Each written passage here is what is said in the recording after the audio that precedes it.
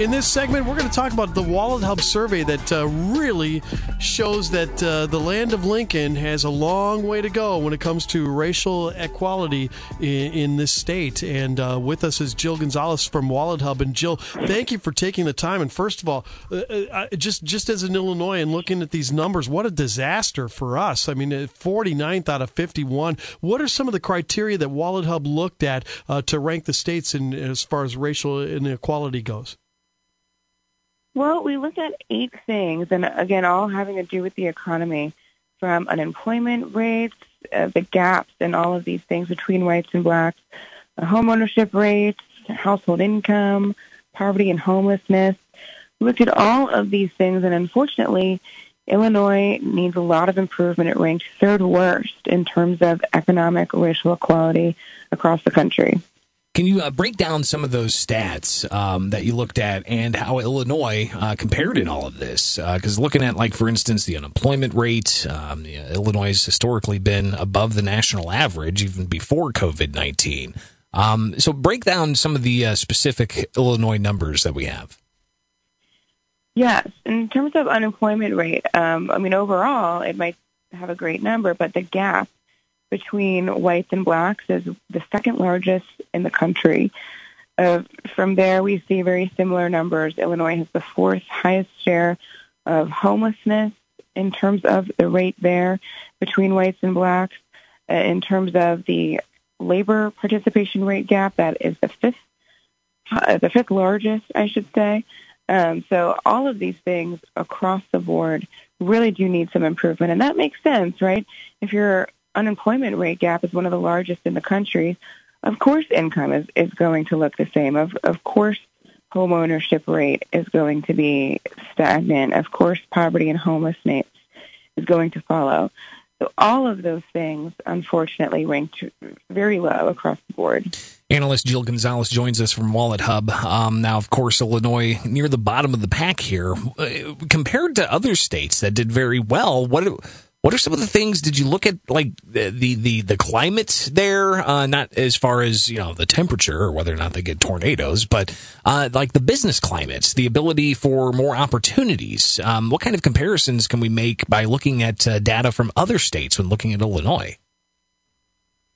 Yeah, it actually starts much sooner than that. It starts with things like education and making sure that there aren't gaps there between reading tests and math tests and class sizes, all of those different things. That's, I think, where it really starts. So it starts at the educational level, and then up from there, not only when it comes to the unemployment rate, but when it comes to things like the share of executives, even in companies where these gaps maybe exist at a much smaller level, when it comes to the executive rate or the senior level positions, that's where across the country we see one of the biggest gaps of all. Right now, only 3% of executive or senior level positions in the U.S. belong to Black Americans. And so, that is another change that you can do in your corporation that can be done at a foundational level that doesn't need to wait for legislation or anything like that. So there are some changes that can be made much more quickly than others. Jill Gonzalez is with us from WalletHub at News Talk 94.7 and 970 WMAY. Besides those things, Jill, what other things are you seeing from the states that are more successful as far as closing that economic gap between whites and blacks? I would say it really has to do with starting at the foundational level, making sure that you're investing in education, maybe reallocating funds elsewhere. I think school systems across the country have been getting largely defunded over time. We have to make sure we're reversing that, not only reversing that, but making sure that we're looking into programs that specifically address this program and this problem. See, I completely agree with you on that, but given that the fact that education is at the very beginning is the very key to changing this around, is this something that's going to take at least a generation to fix? Hopefully not an entire generation, and hopefully we can start working on changes now. Even in the past few weeks, we've seen policies that have said to, this couldn't change, this is always how it's been done. We've seen policies change essentially overnight and be created in the past few weeks.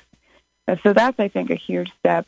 They're not necessarily economic policies, but that, I think, is hopeful just in terms of what can be done and how quickly it can be done. Jill Gonzalez is with Wallet Hub on News Talk 94.7 and 970 WMAY. Jill, if people want to learn more about the surveys that Wallet Hub does, where can they go? Head to wallethub.com.